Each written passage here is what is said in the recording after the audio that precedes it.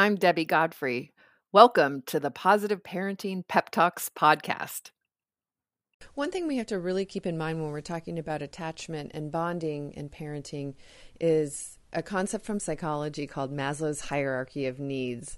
And usually I don't subscribe too much to most of the psychology because most of it's not that practical. But I found that for discipline in parenting, Maslow's hierarchy of needs really makes a lot of sense. And what this is it's a pyramid-shaped idea on paper of a child or all of us having a hierarchy of needs. So if the base of the pyramid is the widest part and the apex of the pyramid is, the point at the top, at the bottom level would be our children's physical needs. So food, shelter, clothing, and love is how I see that. And our physical needs have to be met before we can move up the pyramid to get our other needs met. So first, your child's physical needs have to be met: food, shelter, clothing, and love. If your child's over hungry or overtired, there's just no disciplining that child. They have to get that need met first. And so even though the child who's overtired, you can say, you need a nap, they'll say, no, no, no.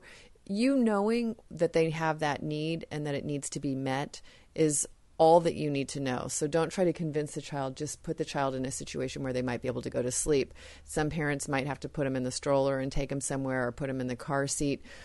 Whatever it takes. If you know they need sleep, there's no talking to them. So why continue to frustrate yourself and keep instigating power struggles by telling them that they're overtired? And the same is true with food. I always kept snacks in the car because when my kids were over hungry, and myself too, if I'm hungry, I'm out of my mind. I don't have an ability to deal at any of the higher levels. The next level up from physical needs is the need to feel safe.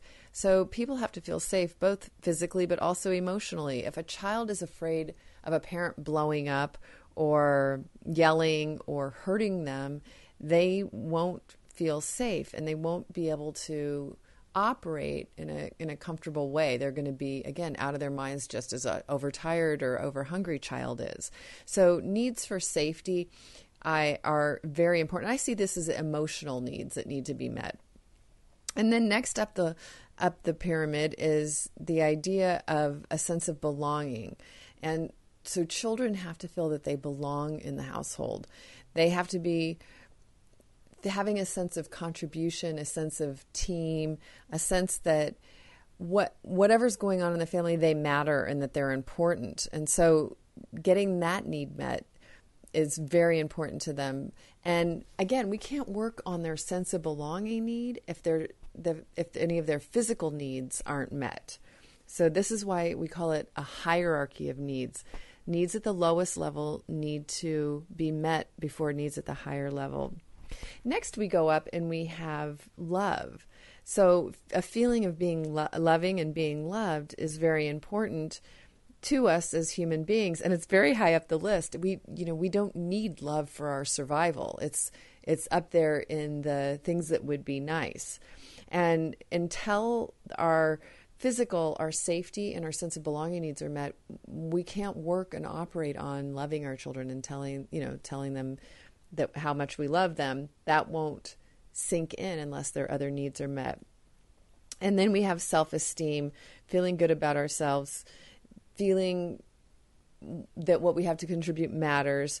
And in some cases, this is called self-actualization. So kind of a coming into our own of knowing who we are and what we're about. And this is something, obviously, that happens much later in life. But for today's talk, what you want to consider is how important that Maslow's hierarchy of needs interplays in disciplining the children. So making sure that they have the needs at the lower levels met before you try to move up the levels. So making sure that their physical needs are met: food, shelter, clothing, love. Make sure that their sense of safety is being met, that they feel that they can express and be expressed and be self-expressed, and that we're not going to hurt them or harm them. It doesn't mean we're not going to discipline them, but we can discipline through love and not through fear. Have a great day. Happy parenting. Thank you so much for joining me here at the Positive Parenting Pep Talks podcast. I assume you're here because you're getting something out of these daily pep talks. And wouldn't it be great if more parents could hear more about these ideas for their children? And you can help me in a great way by liking the episodes, by sharing them on your social media, and especially by providing a review on your platform of choice. So if you could do me a huge favor and do that, it would really help get this out to many, many, many more parents.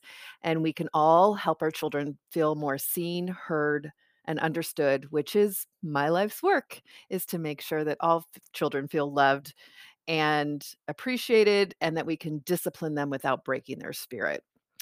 So I hope that you've enjoyed these podcasts and will continue to enjoy them. And I really appreciate any support you can give me here at Positive Parenting Pep Talks. Thank you so much. Have a great day and happy parenting.